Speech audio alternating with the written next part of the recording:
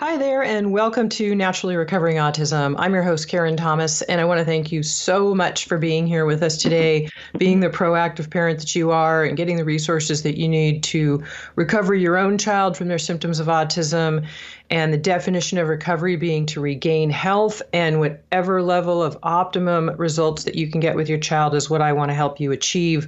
Because if your child can sleep better, if their immune system's stronger so that they're healthier, if they can be able to stay calm and control their moods and just be happier and overall, have happier, healthier, and independent lives. And that's really the goal, is to do what we can for them. And I as you know my story as well. When my son was diagnosed with autism, I was told to drug him and try behavioral therapies, and good luck, there would be nothing we could do for him.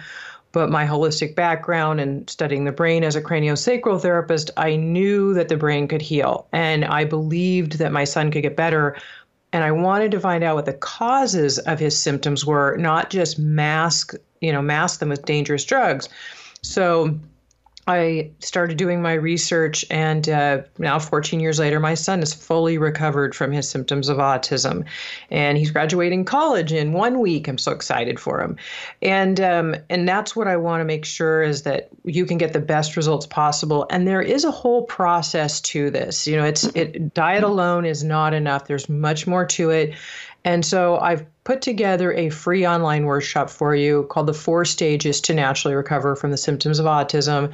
Stage 1, we go through healing the gut. Stage 2 is natural and safe heavy metal detoxification. Stage 3 is clearing the co-infections like mold, Lyme, and PANDAS or strep. And we're going to talk about that today too.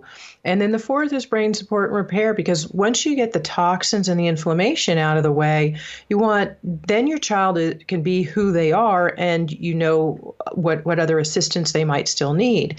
And that is all available to you right now. You can register. Again, it's free, naturallyrecoveringautism.com/free workshop.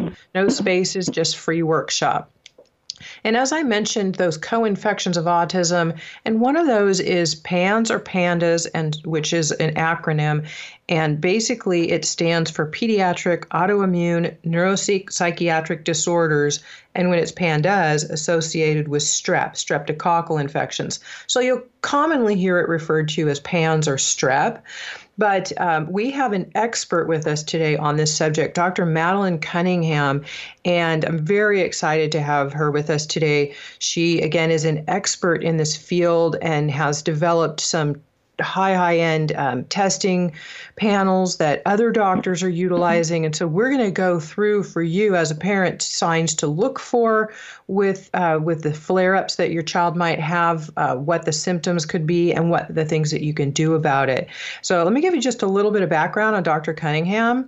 She is a PhD in the George Lynn Cross Research and a George Lynn Cross Research Professor in the Department of Microbiology and Immunology, and the Presbyterian Health Foundation Presidential Professor of Microbiology and Immunology, and for the past 20 years has been the director of the NIAID-funded immunology training program at the University of Oklahoma Health Sciences Center. She is the co-founder and chief scientific officer of Moleculara Labs. Dr. Cunningham's laboratory has studied molecular mimicry, autoimmunity, and infection related to inflammatory heart disease for the past 30 years. She's pioneered the development of human MABS in understanding the pathogenesis of human diseases. Currently, her laboratory is focused on translational research of human diseases to improve their diagnosis and treatment and determine how infections play a role in inflammatory diseases of the heart and the brain. She has been the recipient of the NHLBI Career Development Award. That merit award has been funded by the NIH for the past 32 years. She is author of over 150 publications in peer-reviewed journals and speaks nationally and internationally on the findings of her research. Dr. Cunningham's laboratory studies the role of autoimmunity, inflammation, and infection in movement and behavioral disorders associated with Group A streptococcal infections, including Sydenham chorea, the neurological manifestation of rheumatic fever and pediatric autoimmune neuropsychiatric disorders and stress, and pediatric acute onset. Now, neurologic syndrome to determine the presence and the role of this is getting lengthy, I know, but neuronal autoantibodies. And the antibodies are what Dr. Cunningham is really an expert in here too, which can signal the brain in these types of diseases. So her research has investigated PANS and PANDAS in autism spectrum disorders. And it's been supported by many autism foundations. And so what we want to do is go through some of these things and basically kind of explain to you a little bit more about what all that means, because I know it was a little scientific there. Dr. Cunningham, thank you so much for being here with us today. Well, I'm delighted to be here, and thank you so much for that wonderful introduction.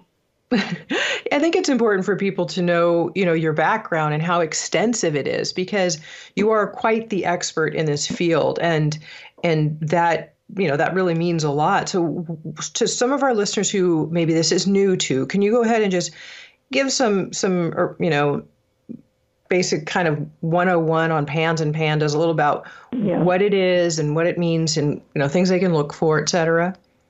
Yes, absolutely. And I think I'll start out with talking a little bit about the background, because that will help them understand where it's coming from. I think everyone's children have, whether they've had it or not, they've been worried they might get strep from another child, and have been, or maybe worried that they had strep throat. And actually, strep throat occurs in about 1/4 of all the sore throats of children, and the rest are viral or something else.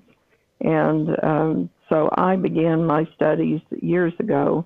When I began my work, working on my PhD on a vaccine for Group A strep. And then it kind of morphed into, when I opened my own lab, I decided I would study autoimmunity and infection, and that this would be a way to study autoimmune diseases in children and that were related to strep. And so that got us into rheumatic heart disease, and was funded for some time in that area. And then Dr. Susan Sweeto called me and said that they had discovered a disease that was related to strep and rheumatic fever potentially. And so at that point, I had been investigating autoantibodies against the heart.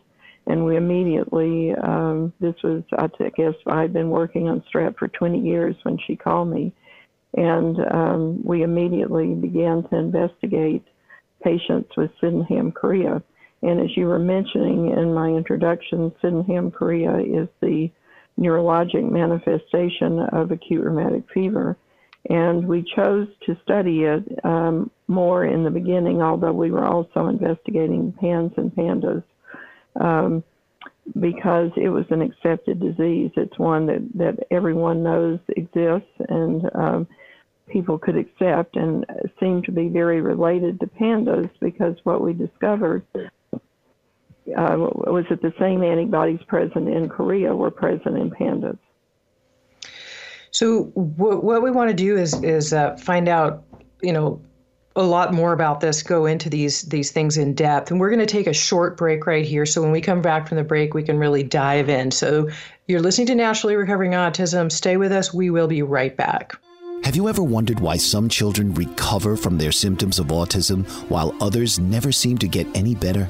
After 13 years of research, Karen Thomas has recovered her own son from his symptoms of autism naturally. She now shares how she did it with you in her free webinar so that you can have the right resources and knowledge to help your child. The definition of recovery is to regain health. Karen offers this to you in 4 stages: healing the gut, natural heavy metal detoxification, balancing the co-infections of autism, brain support, and repair. Register now for this free webinar to help you know what you can do to help your child to sleep better, be more calm, improve focus, and reach their fullest potential to live a happy, healthy life. Go to naturallyrecovering.com/free workshop, empowering parents with the resources to naturally recover autism from a mom who's done it. Hi there, and welcome to Naturally Recovering Autism. I'm your host, Karen Thomas, and today we're talking about autoimmunity with PANS and streptococcal infections in autism. And we have Dr. Madeline Cunningham with us, who is an expert in this field. And before the break, we were talking about some of the manifestation of some of these what these infections can create. So, Dr. Cunningham, you want to just go ahead with where we left off?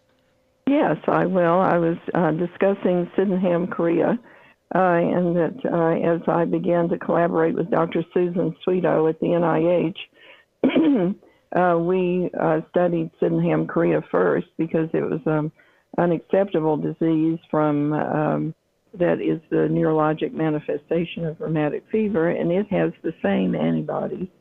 Excuse me, the same antibodies as present in pandas. And so we've studied both of the diseases kind of side by side as we've gone along. And so in discovering the autoantibodies, we found them, of course, in stages. It wasn't like we found all of them at once, but we began investigating the autoantibodies in a patient that was just there in the hospital here in Oklahoma City, and discovered that the antibodies do signal neuronal cells in the brain. And so this was one of our first publications that let the medical world know that autoantibodies could actually signal cells in the brain. And since that time, of course, scientists like Dratan Agaloo have investigated the autoantibodies not the autoantibodies, but how they might actually get into the brain. And so the infections actually of strep and other potential organisms can bind in the sinuses, and the T cells that respond that are there can crawl up and produce cytokines in the olfactory bulb or in an area there where it will break the blood-brain barrier and the antibodies will get into the brain, both in Sydenham, Korea, and in PANS and pandas, and any of these diseases that are going to be right there in the sinus and colds, viruses, many things that can infect the sinuses can play a role. So anyway, we realized that there was more than just the signaling, that it were autoantibodies against tubulin, which is the major protein that is in the brain, and then also lysoganglioside, which is a component on the surface. It helps hold the membrane together on the neuronal cells. And we investigated those and published on those first. And then we began to realize that perhaps there were receptors on the surface of neuronal cells that were important. And this led to the discovery that both Sydenham, Korea, and pandas and PANS were dopamine receptor encephalitis types of disease. And this has been very exciting to us. And finally, we have, I think, probably published enough, and I've spoken with a lot of the people in the encephalitis field, because we would go, they've had 2 meetings in Barcelona, and we've gone and presented our work there and discussed this with the people that work in the encephalitis field. And so finally, pandas and PANS has been recognized as a dopamine receptor encephalitis in autoimmune psychoses. And this position paper was just published in 2019. So we were really quite excited about getting recognition for the field in this way. And so as children get infected with strep, they make these autoantibodies. I think we all do, and it helps protect ourselves against infection. So this is really a normal thing that we do, is we make the autoantibodies, but in most people, they're not harmful. And in some people, they do get into the brain, and they're bind tightly and can cause some signaling in the brain, and it depends on how much signaling they do and perhaps how much of the antibodies you produce. And since there are 4 different antigens, which I can list, they are tubulin, lysoganglioside, and then the dopamine receptors, dopamine receptor 1 and dopamine receptor 2. And the autoantibodies actually, because they are cross-reactive, some of the autoantibodies can bind to all 4 of the antigens. And some children have one of these. Some of them, we might not find any of them, yet the antibodies in their blood would still signal the neuronal cells. So once they signal the neuronal cells, then they actually produce too much dopamine. And the antibodies also can bind to the receptors and make them more sensitized to the dopamine. So this is an abnormal situation and leads to unwanted behaviors and psychotic behaviors in some children when they're very, very severe. So some of the things that are, I think, really, really important are understanding that your child has this and that it is an instantaneous thing, almost overnight, that a child when they're maybe 7 years old, 9 years old, and the disease is more prevalent in males. It's in males to females 3 to 1.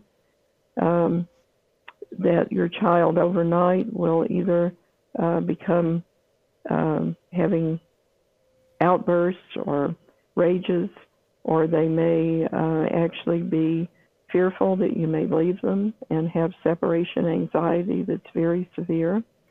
They may also have certain OCD, obsessive compulsive disorder behaviors, where they keep doing things repeatedly. And of course, many obsessions, doing them makes you feel better. So when they begin to build up this feeling, then it's something that they must do.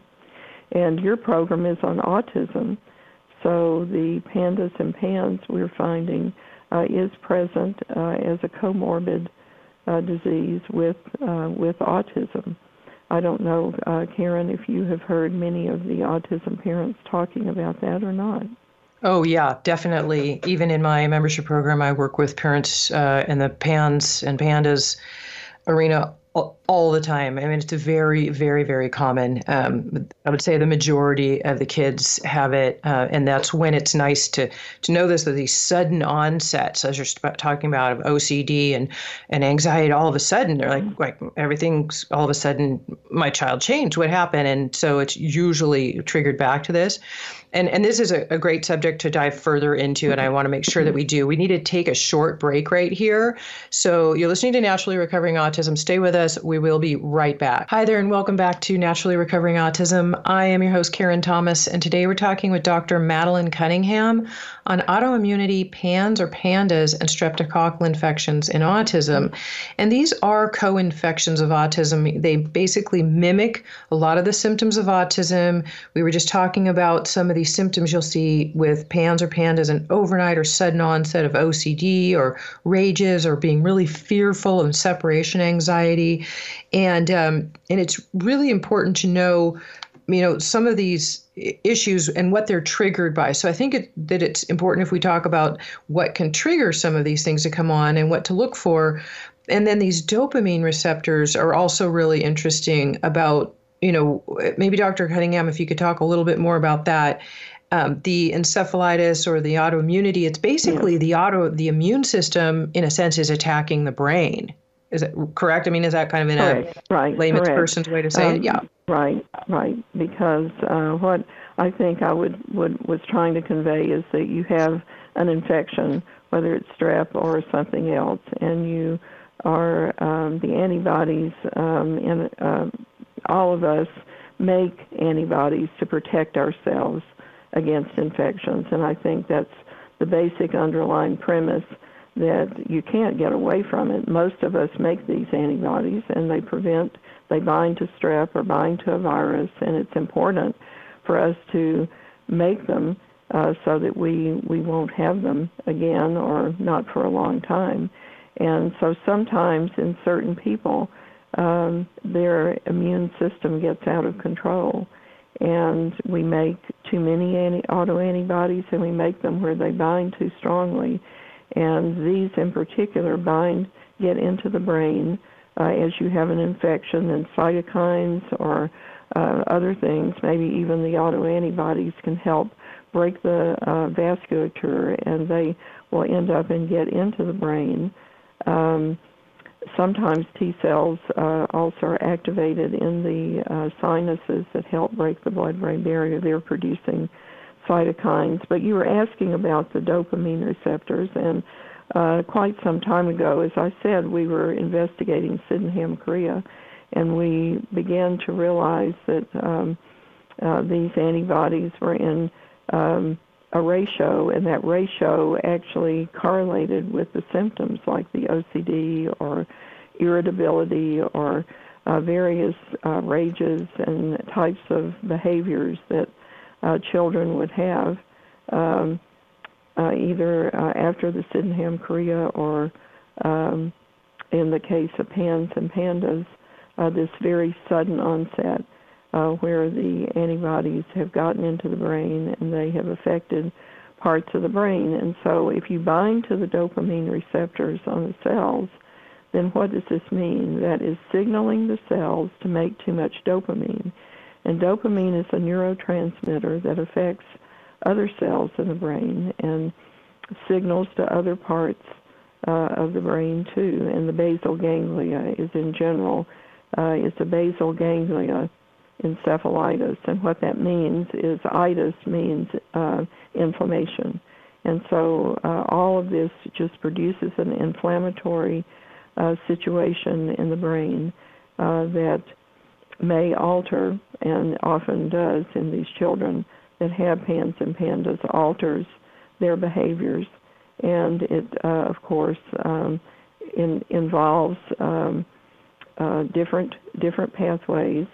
But the important thing is to recognize it, is to recognize that these children are having this response and get them to a doctor. Oftentimes they won't have necessarily a sore throat, but maybe a sibling or someone at school or strep may be going around at school.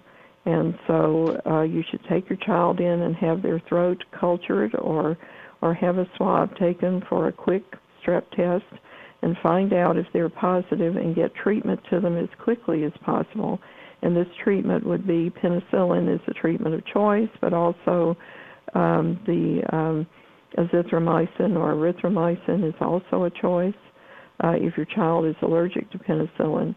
But this is really important because if you treat your child, oftentimes they will get well. Sometimes it takes prolonged treatment, but oftentimes if you catch it very early and treat it with antibiotics, then the child will get well and you will not see this again. But if you know it comes back and is repeated, this is how rheumatic fever from group A strep occurs, is the repeated infections lead to the symptoms of rheumatic fever, which is the heart and brain manifestations.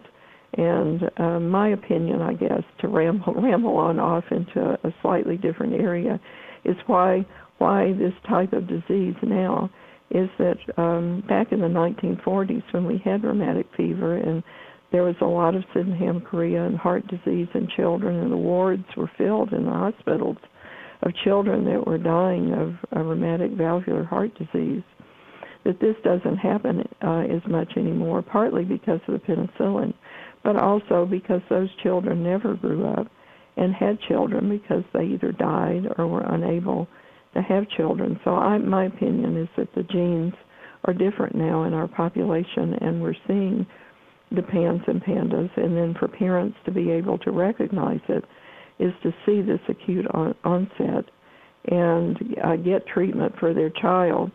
As I was saying, oftentimes a sibling in the household could have strep, and the child that doesn't really maybe show such symptoms would begin ticking or would begin having a rage or having regression problems right away and the other child would not be sick yet, but then in a day or two they would become sick. And so they're almost like a bellwether of the sibling that may be carrying the strep and getting sick. So paying attention, very careful attention to these things that are happening in your children could help you end up taking your child in as soon as possible, getting antibiotic treatment and getting it cleared up so that it could go away. There are other treatments that are important if it persists, which include the treatment by getting therapy. Cognitive behavioral therapy is very, very important. It is not the only treatment, but it helps a family, I think, adjust. I don't know, Karen, do you recommend that often? What I find is if we can work on the biology a bit and get the inflammation and the toxins down, then the brain is able to actually function a lot better and do any types of behavioral therapies or any therapies that the children are being asked of. I ran into this with my own son when he would used to say, "Mom, I want to, but I can't." And he would try, and it was really hurting his self-esteem. So we ended up pulling him out of therapies. And then I did a bunch of work with his biology and basically got him healthy. And then he was able to do whatever he was asked to do. But prior to that, it was really difficult. So I always tell parents kind of gauge where your child's at. And if they're having that much trouble in a therapy, you might be, wasting sort of your time, your money, and also having it be really hard on your child. So maybe if you can do more of the biological work and then bring them back in, sometimes you have a little bit more success. This is a great place for us to take a short break. You're listening to Naturally Recovering Autism. Stay with us. We will be right back. Hi there, and welcome back to Naturally Recovering Autism. I'm your host, Karen Thomas, and today we are talking about autoimmunity, pandas with streptococcal infections in autism and how these co-infections trigger a lot of the health and behavioral issues within your child. And now there are more solutions around what you can do and what you want to look for as far as symptoms in your child to recognize if this is a possibility to go and have them tested. And we'll talk a little bit more about Dr. Cunningham's specialized panel testing in a moment. But first, I'd like to kind of further what we were talking about before the break. Your child might not have a sore throat. And a lot of people just associate strep only with throat. But then you can also have your tonsils taken out, and then you might have a throat culture come up negative.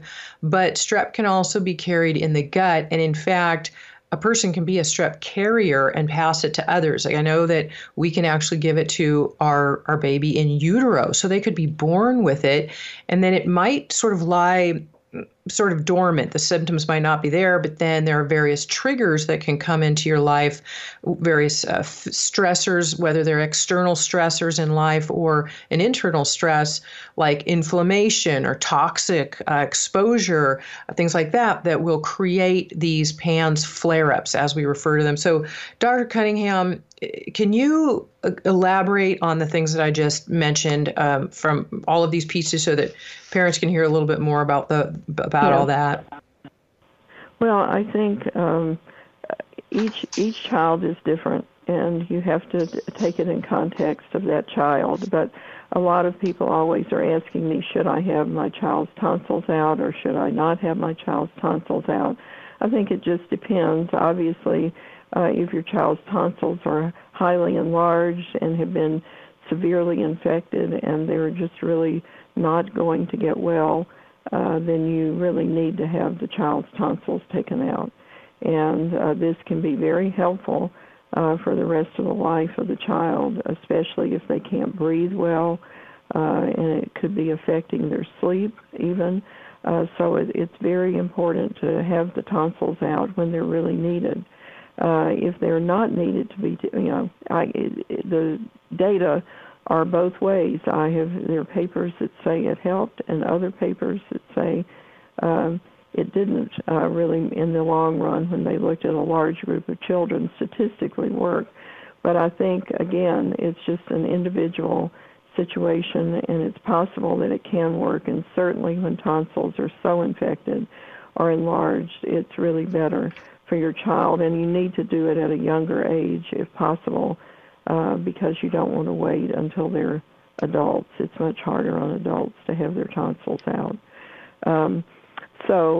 Again, just briefly reiterating what I said is that a child that has these symptoms of PANS or PANDAS, they may not actually get the sore throats that are so evident.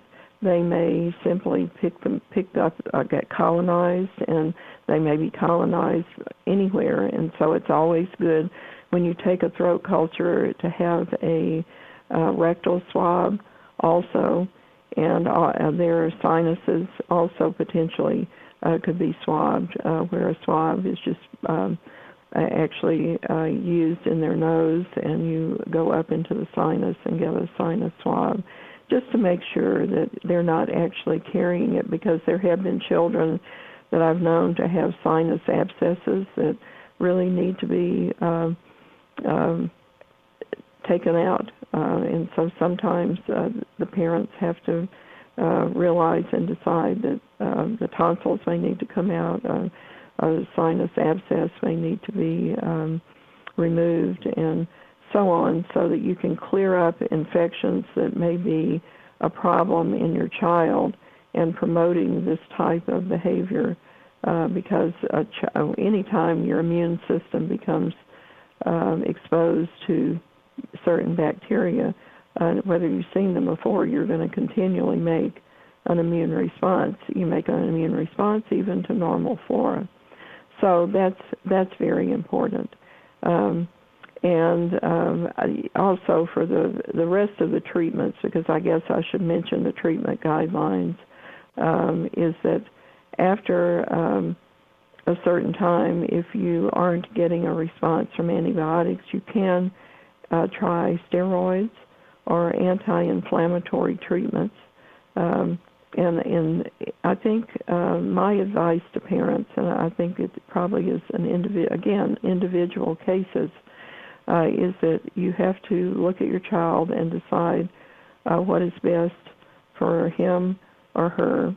And if the symptoms are tolerable, and you can use natural treatments, or you can use treatments that are the least harmful, because I think in all medicine we want to do no harm, is unless it's extremely life interrupting or life-threatening, then you don't want to have to use things like the IVIG or the plasma exchange or rituximab. These are reserved for children that don't eat, because I didn't mention it, but sometimes anorexia is in 17% of the children with PANS or PANDAS, and this can be very life-threatening. And at times children have died because they cannot stop their OCD or correct their OCD, and it becomes a very heart-wrenching situation for families. And I think all of this is looking at your family situation and the child's behavior. Karen, I don't know if you want me to mention any more about the treatments, but I'll let you chime in. I think you covered it pretty well. I mean, it's I do everything naturally in my membership program too. We do work with this in a natural way, and I like I said, if it's so extreme that maybe that parent feels that antibiotics are something they want to do, but there are also natural herbal remedies that can be used that I've had great success with. I'm kind of curious about the anorexia in 17% of children with PANS. Are you saying that is that because they won't eat because of their OCD? They're just too anxious, so they can't eat? And so if you can calm the PANS down, and the immune system down, then they're more likely to be able to eat, or because they can calm down? We have to be brief real quick. We'll jump back to this after a commercial. Actually, why don't we go ahead and take the commercial, and then we'll jump back into this because it's super important, and I know parents really want to hear about it. So we're going to take a short break right here. Stay with us. We'll be right back. Hi there, and welcome back to Naturally Recovering Autism. I'm your host, Karen Thomas, and today we're talking with Dr. Madeline Cunningham on autoimmunity, PANS or PANDAS, streptococcal infections, as comorbid infections in autism. And before the break, we were talking, one thing I wanted to ask ask you, Dr. Cunningham, is about, you mentioned in 17% of children with PANS that they have anorexia because they can't correct their OCD. So I'm just wanting to clarify that you're saying that the symptoms of OCD, obsessive compulsive disorder, the anxiety basically is so strong around food that they become obsessed with maybe not wanting to eat or only eating certain things because they're so locked into that's all they can do, and they just can't correct that behavioral issue. So if you correct working with the PANS, if you work with the infection, that some of these OCD symptoms, as they dissipate, then picking eating is helped. Is that a good way to put it? Yes, and I do think the immune system may play a role. I think anorexia is something that we totally don't understand. The brain is our last frontier, and it's so important that we continue research in this because I can't say, but I think that there have been some undertones that potentially the antibodies against the D2 dopamine receptors potentially could play a role in anorexic behavior or in anorexia. And I also know that as far as infections, if you have underlying infections or you make different responses to infections in other children, it's potentially a possibility that cytokines could play a role because cytokines can make you not hungry and not eat. This is usually in severe infections like influenza. But it's possible because we don't totally understand anorexia that somehow the autoantibodies and the cytokines that continue that because it's like in rheumatoid arthritis, for example. If you have very, very high IL-6 in that and in myocarditis and heart disease and any of these autoimmune diseases, high IL-6 is just a bad thing. It's a harbinger of not recovering. And so it may be that in these children that they have immune responses that make them such that it's very difficult for them to recover. I still think that, they need to try, especially those that have very severe anorexic or OCD, that you need to at least make an effort to try to correct those pathways if you can as much as possible. But I think coming at it from all directions, from the items that you talk about in your studies, and then also from the immune point of view, trying to dampen the immune system with steroids or rituximab or plasma exchange, because this is what happens in children that are going to die from anorexia. Is that an attempt must be made to treat the underlying issues, which may be this encephalitis caused by the dopamine receptor autoantibodies.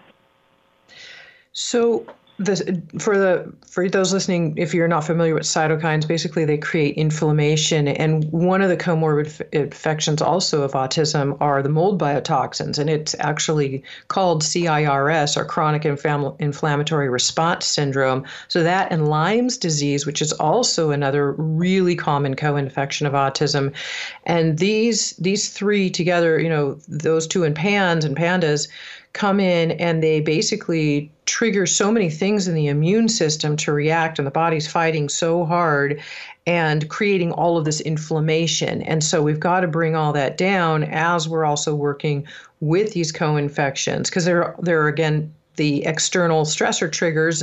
I had a mom write me last week, and she had said, her son had a PANS flare-up because of the shut-in from the shelter-in-place due to the COVID-19 issue, and he was just so stressed out from being locked in and that they couldn't do things, and so he all of a sudden was triggered. So external stressors or internal stressors from these other infections and things going on. So very important to work with all of those. And I want to make sure, Dr. Cunningham, you're really a specialist. You're Moleculara Labs in Oklahoma City. You have a website, moleculara.com. And I forgot to mention earlier for those listening that today's show notes will be at naturallyrecoveringautism.com/79. And so, Dr. Cunningham, why don't you tell us a little bit about the panel testing that you have developed and found to be helpful in looking for these things? Yes. So the panel consists of the 4 antigens that I mentioned briefly earlier. They're autoantibodies against tubulin, lysoganglioside, and the 2 dopamine receptors, D1 and D2. And then there is the signaling assay, which I think is really important. I can say that of the PANS and PANDAS children, 71% of the children approximately signal in the CAM kinase assay, and 71% approximately bind to the dopamine D1 receptor. In the case of Sydenham chorea, often it is a higher rate binding to the dopamine D2 receptor. And in Lyme disease, the lysoganglioside often is the autoantigen that's recognized. We just published a recent paper in Brain Behavior and Immunity Health that discusses this, and also the CAM kinase is elevated in post-treatment Lyme disorder and in Lyme disease. It's very interesting because remember I talked about repeated infections, and the antibodies don't appear in people with Lyme disease to the lysoganglioside and to the CAM kinase until after the second exposure to Lyme. So to me that is just another point, because we know in rheumatic fever, again, the sequelae of rheumatic fever, just like the sequelae of Lyme, requires then that you have these repeated infections, that you must have it more than once in order to trigger the immune system to go up above and beyond its calling, and then it ends up attacking your tissues, which, again, fortunately, autoimmunity is in a minority of people. Fortunately, most of us don't have it. But anyway, about the company, Molecular Labs was formed a long time ago. I mean, we've been in business for 7 years, and there were a lot of people that helped us, which certainly Dr. Sweeto was one of those, and then the OCD Foundation and Pepsi Global Giving and the David Judah Fund at Harvard University Department of Psychiatry. We had about 1,000 patients that enrolled in our study before we opened the company, to be sure what was happening and what we. And so from all of this, we began the company. I would definitely like to know a little bit more about your study, and maybe if you have a link that you can give me, I can add it to the show notes as well. We're going to take a short break right here, and then when we come back, we'll talk a little bit more about that.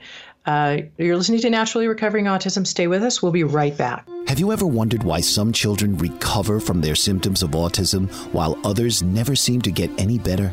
After 13 years of research, Karen Thomas has recovered her own son from his symptoms of autism naturally. She now shares how she did it with you in her free webinar so that you can have the right resources and knowledge to help your child. The definition of recovery is to regain health. Karen offers this to you in 4 stages: healing the gut, natural heavy metal detoxification, balancing the co-infections of autism, brain support, and repair. Register now for this free webinar to help you know what you can do to help your child to sleep better, be more calm, improve focus, and reach their fullest potential to live a happy, healthy life. Go to naturallyrecoveringalautism.com/free workshop, empowering parents with the resources to naturally recover autism from a mom who's done it. Hi there, and welcome back to Naturally Recovering Autism. I'm your host, Karen Thomas. Today we are talking with Dr. Madeline Cunningham on autoimmunity, PANS or PANDAS with streptococcal infections in autism as co-infections. And I wanted to make sure I mentioned that the show notes today will be at naturallyrecoveringautism.com/79. And we are we were talking about this has been such an action-packed show. There's been so much value here, and we're running low on time. So I want to make sure I will get the link to that paper that Dr. Cunningham just mentioned and add it to the show notes. And then, Dr. Cunningham, you also mentioned something about some more signaling issues that you found to look for. So why don't you go ahead and do that with the rest of our time?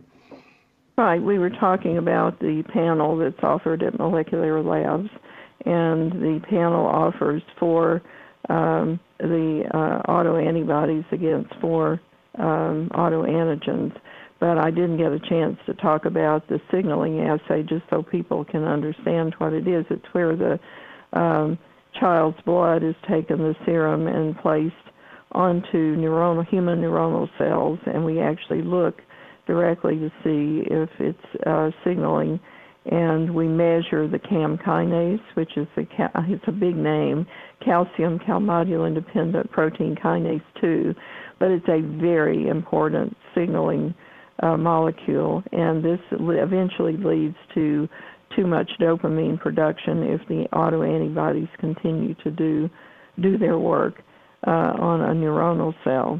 And so the assay, even though it's called CAM kinase 2, is still measuring the autoantibodies. And if there's too much, like dopamine, we can often be deficient in it. It helps us focus and things like that. But if this is found often, if somebody finds a really high in dopamine, then is it fair to say that they likely have possibly a PANS infection, and that could be a common trigger for high dopamine? Is that what we're looking at? Well, I wish that I could say yes, that I knew that. We've only done experiments like that in animals, and yes, it was high, but I have not done anything in humans, so I have to say that I don't know. Mm-hmm. So you're looking for these signaling molecules. You can do these blood tests, basically, where you're adding some blood to these human cells and then seeing if they get triggered. Is that so? These are most of these. Absolutely, and it actually is a very, very important test because it's functional. It shows that the antibodies are actually in the child are doing something, and as I was saying, a large percentage.